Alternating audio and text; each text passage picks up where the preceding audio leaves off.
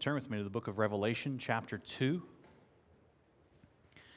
As we look together at verses 12 through 17, whether you're joining us by virtue of social media or by your presence here, we welcome you. We realize that there are those that are unable to be with us for good reasons, and we're glad that you're able to tune in there. I know several folks are doing that. I also want to say this morning, I want to echo the excitement of the season with the decorations and the opportunity to consider the birth of Christ, His first coming, as well as His second coming in this season. It's a wonderful opportunity that we have together. I want to talk to you this morning about faithful witnesses at Pergamum, Revelation 2, 12 to 17. Please stand out of reverence for the reading of God's holy word.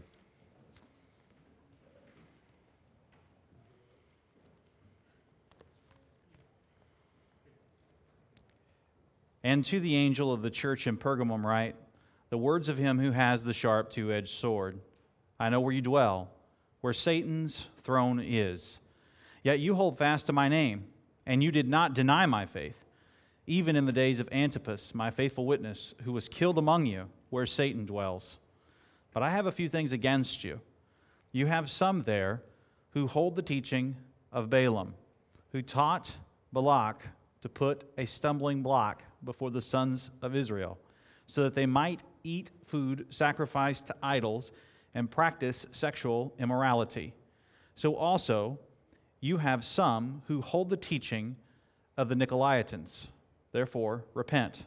If not, I will come to you soon and war against them with the sword of my mouth.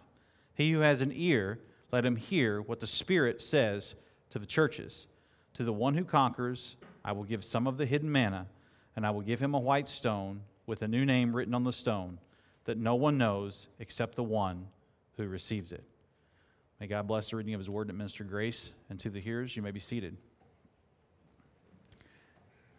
Can I get a witness?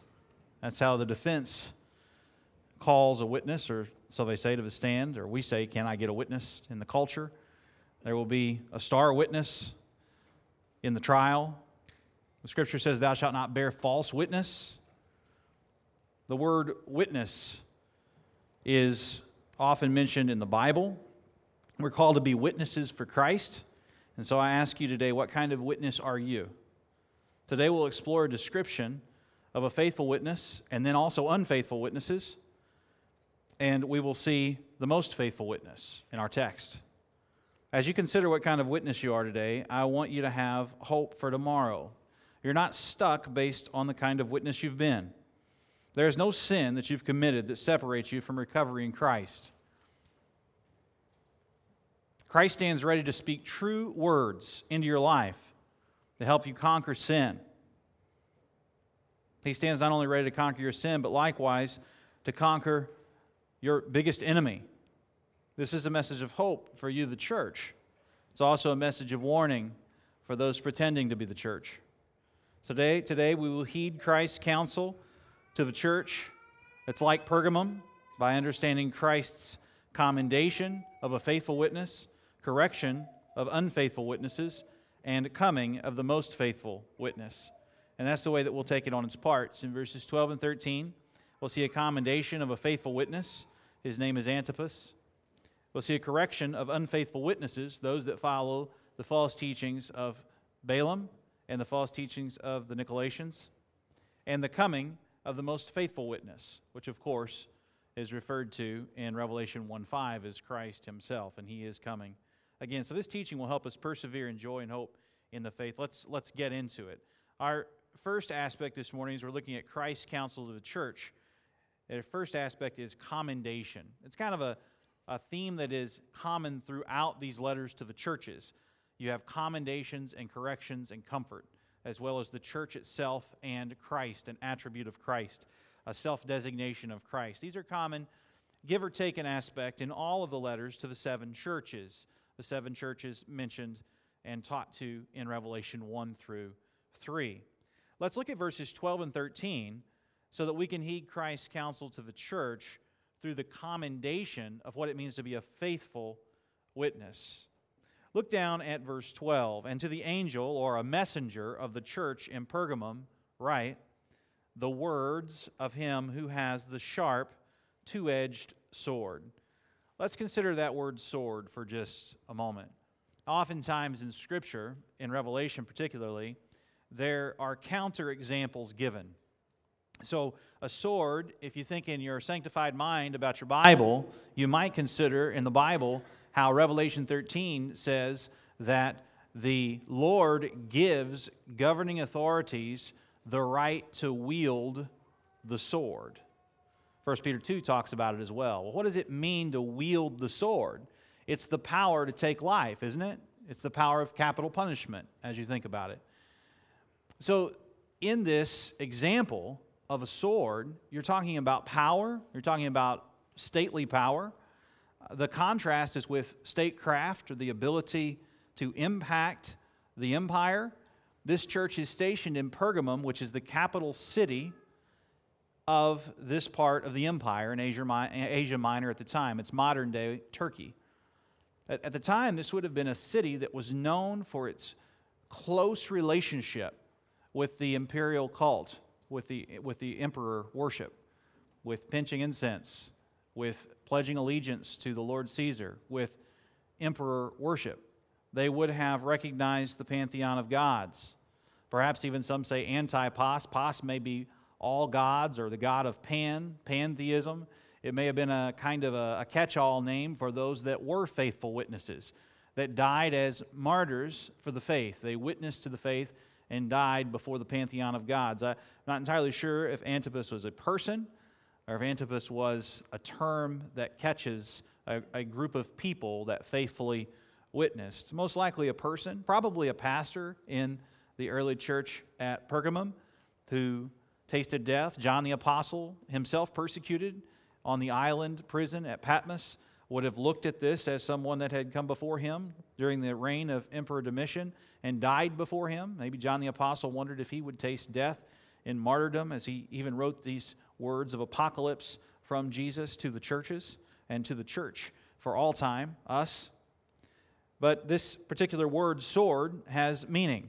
When we read this word sword, it has example and counterexample. Sword, obviously being the power of Rome, the power of Pergamum as they were connected with the stately power of the day to wield the sword. But what does Jesus say in his apt and benevolent statement of self-designation to the church? He says, I am him who has the sharp two-edged sword. Now, there's a spiritual meaning to two-edged sword, to be true. If we consider in the Bible where else we see two-edged sword with these spiritual meanings, consider the book of Hebrews chapter 4, verse 12. For the word of God is living and active, sharper than any two-edged sword, piercing to the division of soul and of spirit, of joints and of marrow, and discerning the thoughts and intentions of the heart. So the word of God penetrates. It pierces deep into us. It lays us open before God. And this is a good thing. The word of God is sharp. It's a sword that penetrates deeply. And it is a discerning word that comes to us, understanding us, knows even the intentions of our heart, even our hidden thoughts. We can't hide from God. And surely in Revelation chapter 1, verses 14 to 16, when a sharp two-edged sword is mentioned, and then again in chapter 2, verse 16, in our focus text today, in chapter 2, it's not verse 16, it's actually verse 12, and then it's also verse 16, when the two-edged sword is mentioned today, we understand that there's a reference to Christ the Word and to the words of Christ, the Word of the Lord. Consider Ephesians chapter 6, verse 17, and take the helmet of salvation. This is talking about how we do spiritual warfare. Take the helmet of salvation and the sword of the Spirit, which is the Word of God. If we go back to the Old Testament, the prophet Isaiah chapter 49, verse 2, states, He made my mouth like a sharp sword, mouth and sword. In the shadow of His hand He hid me. He made me a polished arrow in His quiver. He hid me away.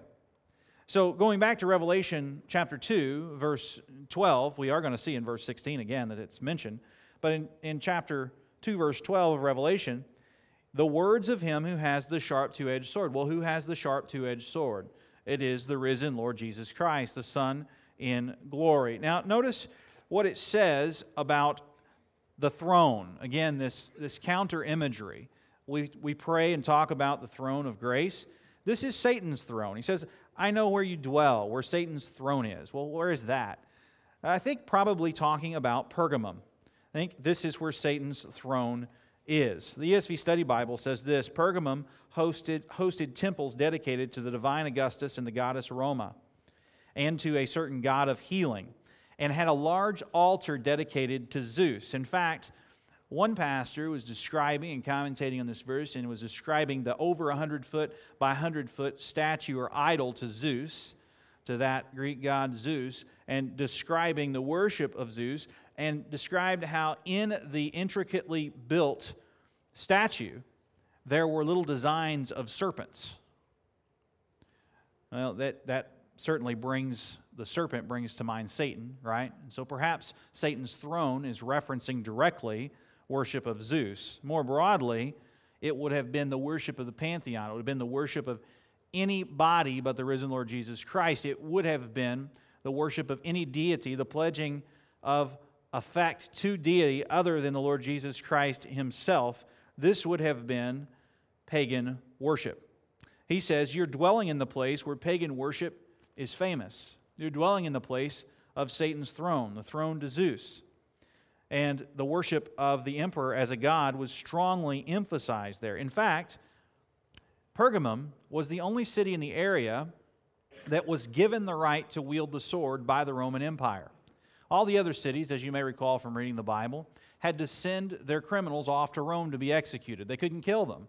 Not Pergamum. They were actually able to kill their criminals.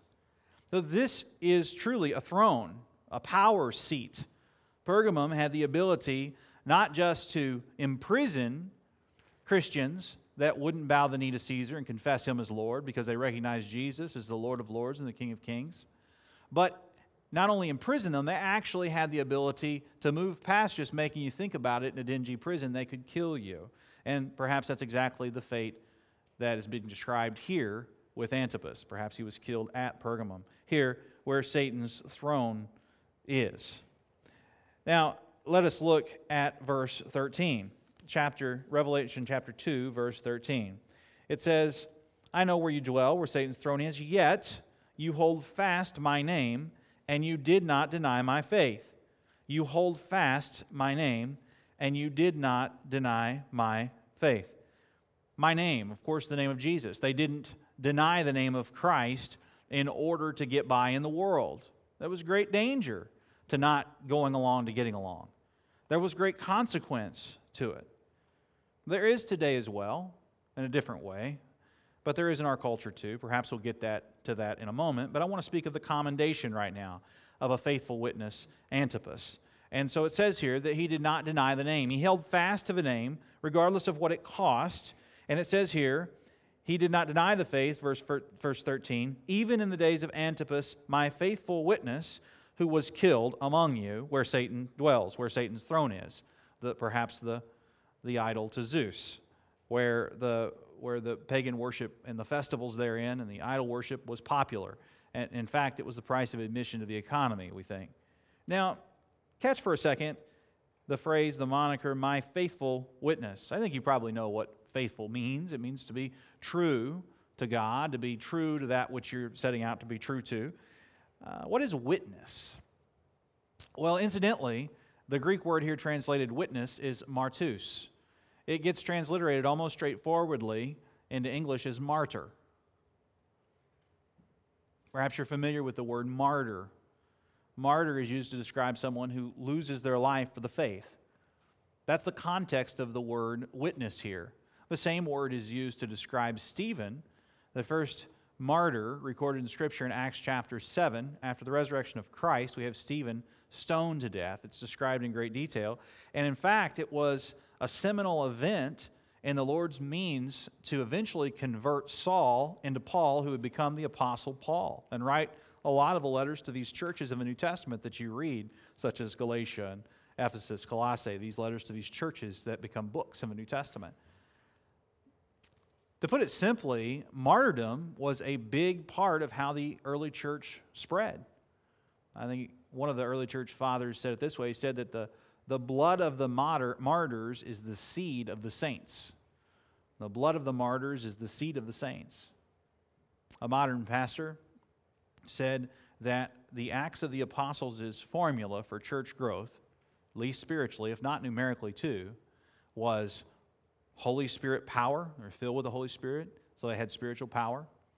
It was preaching, true preaching of the gospel of Jesus Christ. And then the third one was persecution. They were persecution. In fact, persecution spreads the gospel. We teach our little ones. That's what spreads the gospel, is persecution. And so this is a faithful witness testifying in the lineage of the faithful witness, Revelation 1:5, who's Christ himself. And what it means to be a faithful witness is not to be an expert in statecraft. It's not to topple the authorities of the day. Certainly to be faithful to them, certainly to preach the gospel to them, but there's a limit to our, if you want to use a common phrase, hedging of our bets with the governing authorities. They wield the sword. They're allowed to do that in this season. And in a Galatians 1:3-5 sense, this domain right now has a whole lot of Satan wreaking havoc. And so us, like Antipas and like the faithful witnesses early on, have a certain limitation to how much we can justify and square and keep up with worldly affairs without violating our witness to Jesus Christ. That's why there were so many martyrs, especially in the early church and the time of the Reformation. In certain parts of the world, we have a third wave of vociferous martyrdom today. And we ought to pray for them and care for them. As we've said in previous sermons, we ought to have a sense of heart for those that are martyred for the faith, like Antipas was, who was killed. And so our first listening and heeding Christ's counsel of a church that's like Pergamum today is to understand what they're commended for. Faithful witnessing, even if it costs them. Antipas was willing to die for his faith. And we ought be willing at least to be marginalized and sometimes minimized and to face hardship for our faith, for the true witness or witness to the faith, where we get the word martyr. Now that's the commendation. What I want to talk to you about next is the correction that comes to unfaithful witnesses. Now, before we dig deeply into what it means to be an unfaithful witness, let me just say that it seems that there's a slide from faithfulness. It's not always a matter-of-fact thing, especially with regard to the way that Satan works on the church at Pergamum. One pastor sees some symmetry and progression between the church that we preach about today and then the next two. We go from accepting the teaching at Pergamum, and then the next church at Thyatira seems to have actually begun to practice the false teaching with regard to idolatry and immorality. And then finally, when we get to the church that's mentioned at the top of chapter 3, we get to a church that's pronounced dead for all intents and purposes. The command is to strengthen what's left over and remains with faithfulness. You can't dabble with the works of the flesh. You can't allow yourself to just drift from such a wonderful salvation, the way that Hebrews talks about it. We are to persevere in the faith, which requires persevering. We stay with what we started with. We stay with Christ and His throne and His name, regardless of what that costs us. And from time to time, we stumble, and we need to be reminded of what faithfulness looks like, what it means to be a witness. And from time to time, we falter and we fall, and we need the discipline of the church, the loving affection of the church to draw us back to our vow before Christ and our commitment to be a faithful witness to Him. So there is a correction here for unfaithful witnessing, for unfaithful witnesses. In fact, the Lord Jesus says, to begin verse 14, He says, I have things against you. Well, that ought to cause us to pause, right? I mean, when Jesus says, I have something against you, that's important, isn't it?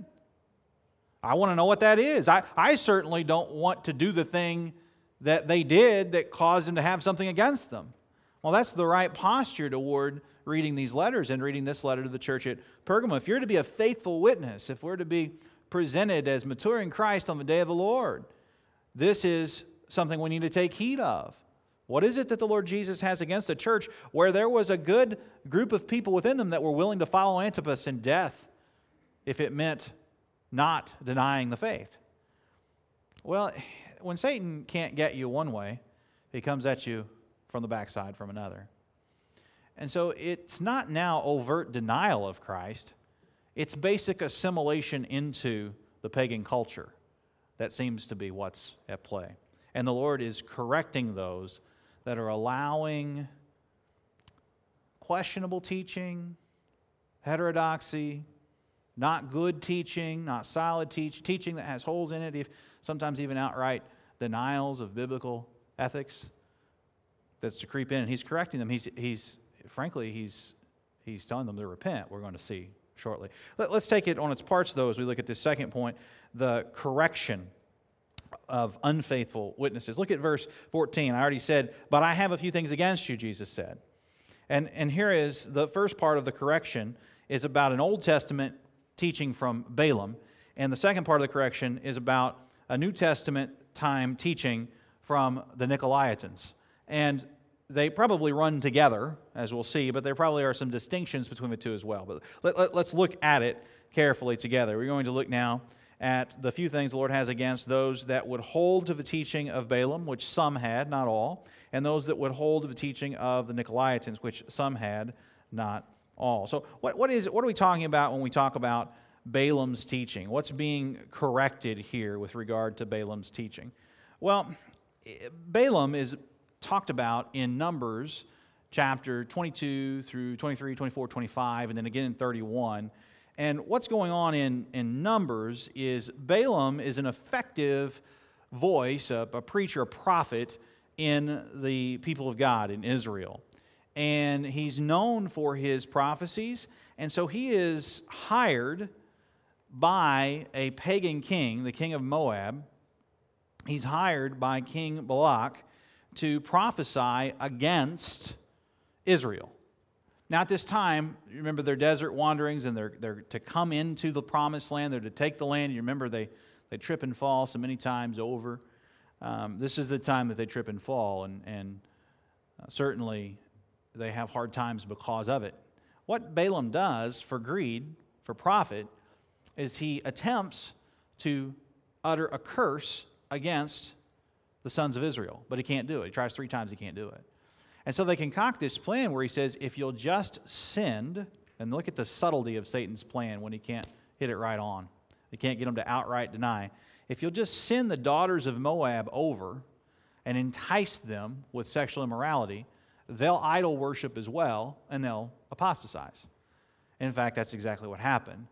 King Moab did do that, used the daughters of his kingdom in a sinister and ugly way to represent what we might call Satan's throne, and sent, according to Balaam's greedy suggestion, sends the daughters of Moab over to unite with the sons of Israel. And in fact, they should have never done that. They should have known better than to unite in relations, if not marriage, with those that worshipped with paganism.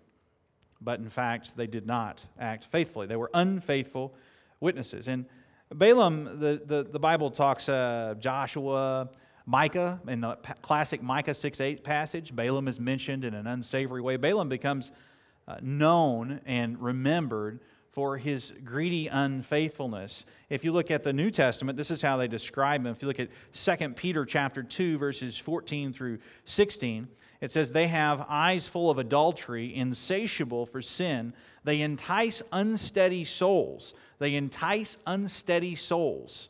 They have hearts trained in greed, accursed children. Forsaking the right way, they have gone astray. They have followed the way of Balaam, the son of Beor, who loved gain from wrongdoing. Surely Balaam thought he'd never get found out, right? He'd have a little of this and still have all that. That's what he thought he could manage it. That's what we always think. But sin takes us farther than we want to go. It keeps us so long. Look at what it says here in 2 Peter 2:16. But was rebuked for his own transgression. A speechless donkey spoke with human voice and restrained the prophet's madness. Look at how Jude similarly thinks of the moral behind the story of Balaam in light of those who claim to be God's mouthpieces in his day, but are actually pursuing unnatural desire and sexual immorality and outright rejecting authority, namely divine authority and the divine throne. Jude notes in verses 9 through 13, just one chapter there, Jude 9 through 13, but when the archangel Michael, contending with the devil, was disputing about the body of Moses, he did not presume to pronounce a blasphemous judgment, but said, "The Lord rebuke you." But these people blaspheme all that they do not understand, and they are destroyed and are destroyed by all that they are, like unreasoning animals, understand instinctively. Woe to them, for they walked in the way of Cain. We all know who Cain is from Genesis, right? And they abandoned themselves for the sake of gain, right here alongside Cain, to gain Balaam's error. And so, and perish in Korah's rebellion. So again, Balaam's error, it lives in infamy. These are hidden reefs at your love feast, as they feast with you without fear. Shepherds feeding themselves. Well, that's a tough one, isn't it? Shepherds feeding themselves. Waterless clouds, swept along by winds. Fruitless trees in late autumn, twice dead uprooted. Wild waves at the sea, casting up the foam of their own shame. Wandering stars, for whom the gloom of utter darkness has been reserved forever. So these hold of teaching like Balaam, where for greed they engage in things that they ought not engage in, or at least Balaam did, but also Balaam's error extends to the sons of Israel who fell victim to the stumbling block by engaging in sexual immorality and idolatry, which often run together.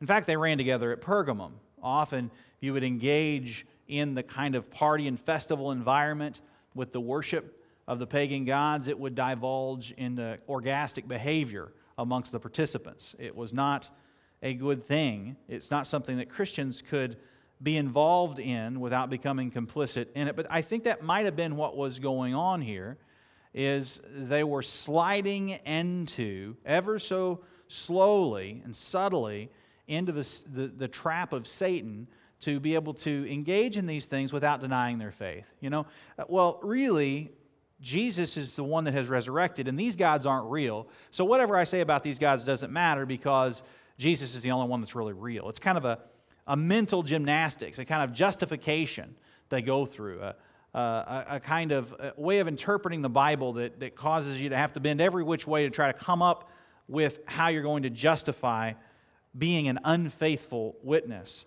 But Jesus just calls them out for this, and where they have begun ever so slowly to give in to the wiles of the evil one, where they've begun to compromise culturally. And what is called here, in reference to the sons of Israel, succumbing to a stumbling block. Do you see that in verse 14? Revelation 2:14 says, who taught Balak to put a stumbling block before the sons of Israel. That word stumbling block is other places in the New Testament translated an offense. It's scandalon. You may recognize the root word for scandal there. Scandalon, to put a scandal before the sons of Israel. So they would act scandalously, that they might eat food sacrificed to idols and practice sexual immorality. One lexicon says that in the New Testament, scandalon is used figuratively in a moral sense. It's concerned mainly with the fact that it produces certain behavior which can lead to ruin. And this word is used a number of times in the New Testament that way. Incidentally, though, the word scandal is used in association differently with the causing of stumbling by those that reject Christ. Sometimes Christ's work on our behalf is referred to in the New Testament as a scandal, as a stumbling block, you might remember, to the Jews, and folly to the Gentiles. It's a scandalon. So scandal can have moral impurity connotations like it does here, but it can also be, in a counterexample, the scandal of Christ. Will we receive what's scandalous to the world, the free offer of salvation from Christ, and live and stay with that gospel? It's freely given to us. We can't do anything to earn our salvation. It's a free gift, so that we can never boast about our salvation except for in Christ, who's done it all for us. But will at any point we begin to outsmart ourselves and justify actions that violate our conscience and drub our conscience to the point the edge of it's blunted? Friends, your conscience has been crucified by the blood of Jesus Christ, and the scandal of the cross is the only scandal that you need to get caught up in. Let us not get caught up in the scandal like the sons of Israel, where we shake hands with the culture in an effort to go along to get along. We might not be tempted to go to the pagan temple and eat that way, but what are we tempted with today? What in our time, in our Pergamum, in our city, in our places, what are we tempted with to ever so slightly begin to accept the teaching of the way of Balaam, the way that Balaam led Balak to make us stumble? What are the moral scandals of our day? Stay with Christ. Stay with the sword of the Lord. Don't put your faith in the governing authorities that wield the sword. Put your faith in the sword of the Lord and keep it squarely there. Don't put your scandal shoes on like the sons of Israel. Accept the scandal of Christ and let that be how you live. Shrewdness is never enough to square with the unbelieving culture. One day it catches all of us. And so we go along in the world, but we all have a day of Antipas, a day in which we're called to witness to Christ above getting along with the governing authorities and going along with the culture. When does that day come? In fact, this teaching of Balaam is described as greedy on Balaam's part, but it's a stumbling block, as I've already mentioned, for the part of the sons of Israel. They eat idol food and practice sexual immorality, which is pornuo. We get a lot of our words in the family of pornography from this Greek family of words. Sexual immorality, as it's translated here. We get some time with that next week whenever we look at the Jezebel and the teaching of Jezebel, when we look at the church at Thyatira. They're actually further along, it seems, on their giving way to these false teachers than the church here at Pergamum. Nevertheless, it starts somewhere, and the sooner that we repent for where we've allowed such teaching, the better. Now, sometimes we think that it is an unloving thing to correct people when their teaching, if not their practice, has gotten off track with the gospel. But in fact, that's a lie from Satan. That's a lie from the pit of hell. It's actually unloving to not speak the words of Christ to folks that need corrected, myself included. This is a big cooperative effort to stay with the gospel. And based on the clear teaching of the Word of God, we need one another in order to stay with the gospel.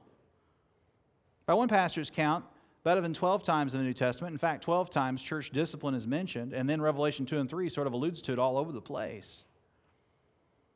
We must discipline one another in the faith. And I'm not always talking about formally either. I'm talking about informally.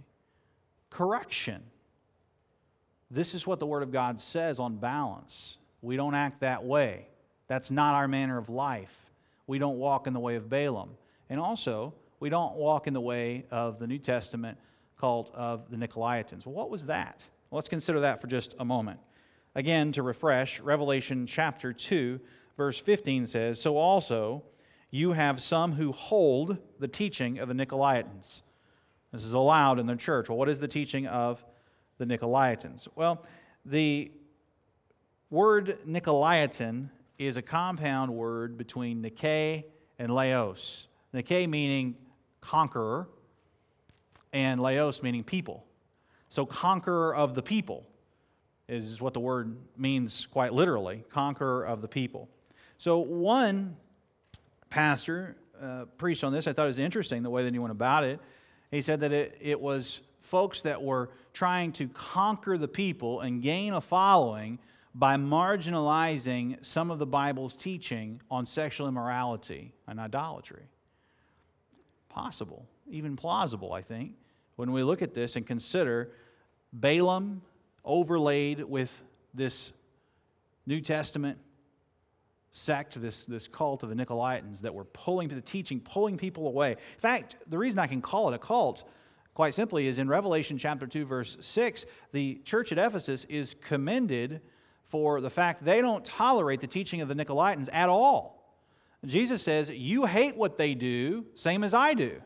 Revelation chapter 2, verse 6 says that. If you want to look back up in your Bible at that verse, they're commended for that which they hate, which seems kind of odd, but we talked about that 2 weeks ago when we looked at the Nicolaitans in Revelation 2:6, but they appear again here.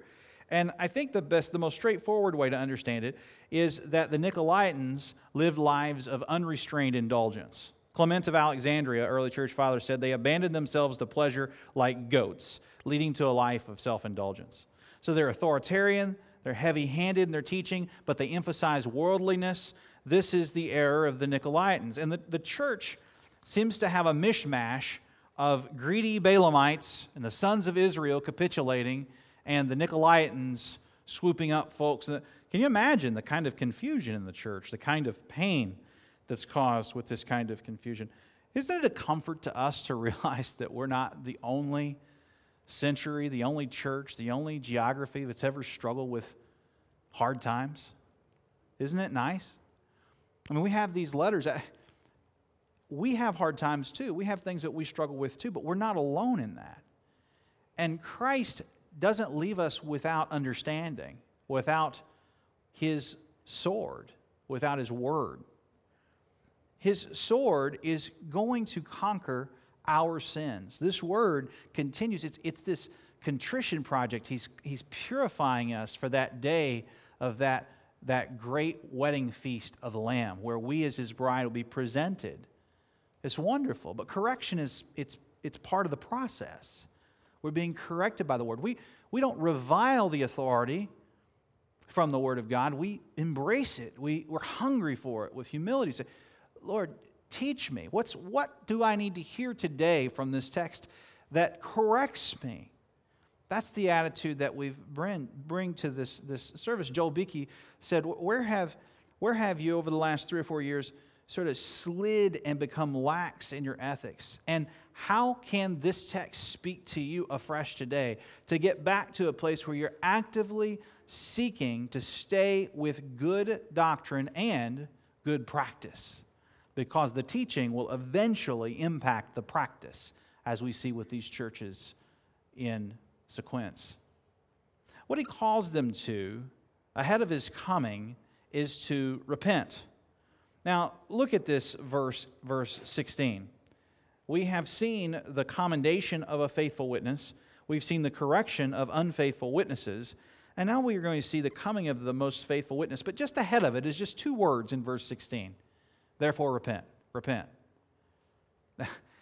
It's a simple word. It's a single Greek word. You repent. You all repent. If not, I'm going to do something. But it's a hard word, isn't it? To live a life of repentance. Some would contest that we don't repent after we're saved. Well, that's just patently not biblical. We live lives marked by repentance. One said repentance is a journey of depth. It's part of our humility before the Lord. It's part of the fact we recognize that we haven't achieved perfection yet. We're walking with the Lord toward the day of glorified bodies. Now, we don't repent in order to earn our salvation. That's true enough.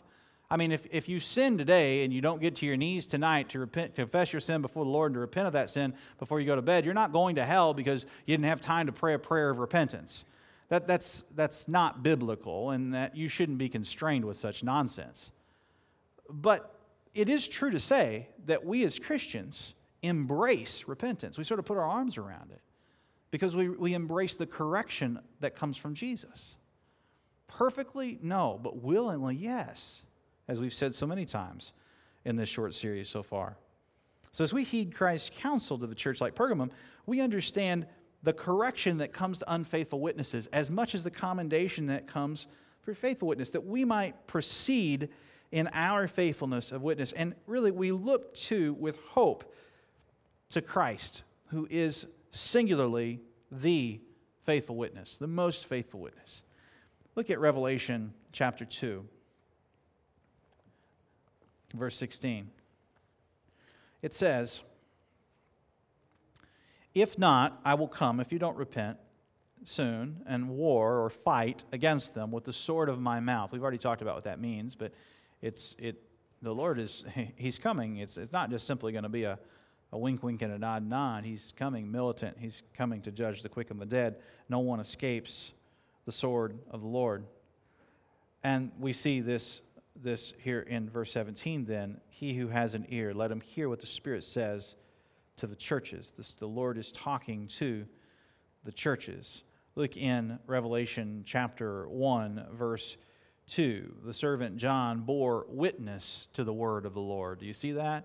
His job is to witness to the word of the Lord. If you look at your print Bible in Revelation chapter 1, verse 5, and from Jesus Christ, the faithful witness, the firstborn of the dead and the ruler of kings on earth, the faithful witness. Definite article, the. Not a faithful witness, but the faithful witness. So we turn our attention now not to our own abilities, but to the ability in the conquest of Christ. What He has done for us, despite all of our weak-kneedness, as He has secured our salvation by His shed blood on the cross. That's what gives us the strength to bring a humble attitude toward correction. That's what gives us the foresight to see that He's going to make us like Antipas in the end, faithful witnesses, more faithful than Antipas, a faithful witness in the end, because we're going to have the whitening of Christ on us in our glorified bodies in His presence. Our salvation is not secured based on something that we have purchased, but on something that He has done.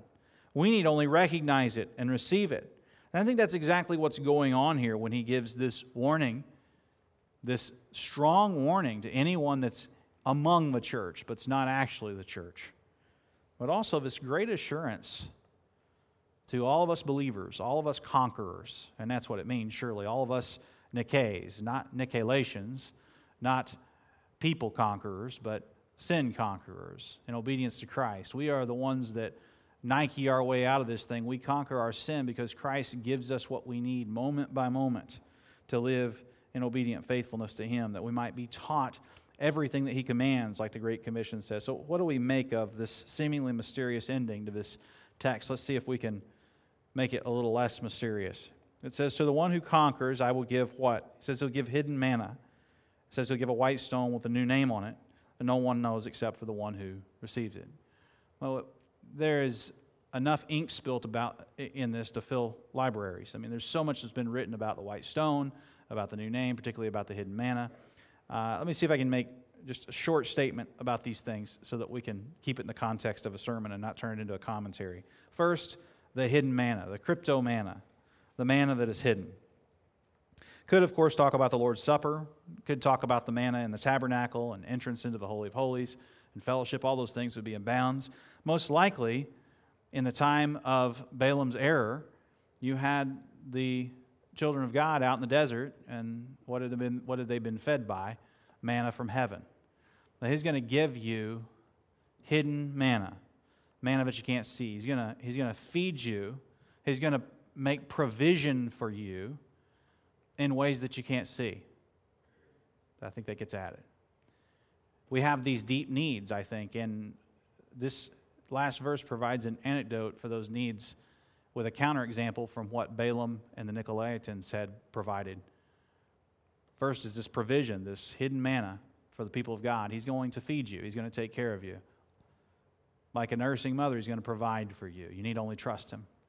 He says, I'll give you a white stone. Well, what's with this stone with a new name and whatnot here in verse 17? Well, a white stone would have symbolized acquittal, like a white stone and a black stone in this ancient culture. So to receive a white stone would be acquitted in a trial. You'd be acquitted of whatever the charge was against you. And so this wouldn't be so much provision as it would be protection. This is the strength of the Lord. It's the throne of the Lord. It's the sword of the Lord. Here He comes. He doesn't just provide for us with provision. He protects us too. The deepest needs that we have. We don't have to turn to greed, and we don't have to turn to sexual immorality to have our provision, our protection met. He says, I'm going to take care of you. Trust me. Headers and footers, this short message to the church at Pergamum with a tender statement of support for what their biggest need is. I give you hidden manna, I give you a white stone, an acquittal. You won't have your sins held against you. A white stone also could have been used for admittance for gladiators after they ended their career. They were able to make it into the parties, and they were on the A-list. They were able to get in on the fast track. This white stone would have been a way of helping. It would be like an admission ticket to get into a place you really wanted to get to. Well, assuredly, this has to have some connotation for the white stone, the admittance that we have into the kingdom of God, right? I mean, He not only gives us provision, He gives us protection. We're protected as we're hidden with Christ in God. He's made for us a way where there was no way. And what is with this no one knows except the name, except for the one who receives it? Well, certainly we receive Christ, don't we? And so there is an aspect of hiddenness until the Lord opens our eyes. We must be regenerated. Salvation is a work of Christ from first to last. We don't save ourselves. If you're an unbeliever this morning, you need to understand you can't understand the hidden things of God until He opens your eyes. Your prayer this morning is that He would open your eyes. He would open the eyes of your heart. The definition of repentance is a change of a way of thinking. You won't change your way of thinking until spiritual things are enlivened inside of you. You need the Spirit. Pray to receive the Spirit this morning. He freely gives. A message for those of you that have received the Spirit, the church, the true church, be strengthened by this. You don't need to find new ways to get along in the world. Just stay with Christ. You don't need to give yourself to statecraft. Just stay with Christ. You don't have to bow the knee to the Caesars of our day. Just stay with Christ. He has provision for you, and He has protection for you to get into the kingdom. Perhaps, speaking of hidden manna and a white stone and a new name, perhaps letting Scripture interpret Scripture might be our best course of action here. Turn in your Bibles to Revelation 19, verses 11 through 16 for the conclusion of this message. Here's what it says in this very same book. Speaking of our coming King, then I saw heaven opened, and behold, a white horse. The one sitting on it is called Faithful and True, and in righteousness He judges and makes war. His eyes are like a flame of fire, and on His head are many diadems, and He has a name written that no one knows but Himself. He is clothed in a robe dipped in blood, and the name by which He is called is the Word of God. The armies of heaven, arrayed in fine linen, white and pure, were following Him on white horses. From His mouth comes a sharp sword with which to strike down the nations, and He will rule them with a rod of iron. He will tread the winepress of the fury, the wrath of God the Almighty. And on His robe and on His thigh He has a name written, King of Kings and Lord of Lords. Beloved, let me tell you this morning, you do not have to seek intimacy through greedy means. The Lord is enough for you. You do not need sexual immorality and an idolatrous culture. The Lord is enough for you. What else is the coming Lamb if it is not our great husband, and we a bride adorned for Him purely and whitely? What a wonderful feast it will be. What a wonderful provision. What a wonderful protection from a true and better husband. You don't need to look outside of this sword from the Lord to find your needs met. He's always enough. Amen. Let's together sing now a song of praise with our worship team. And if you wouldn't mind standing for that, we'll do it together.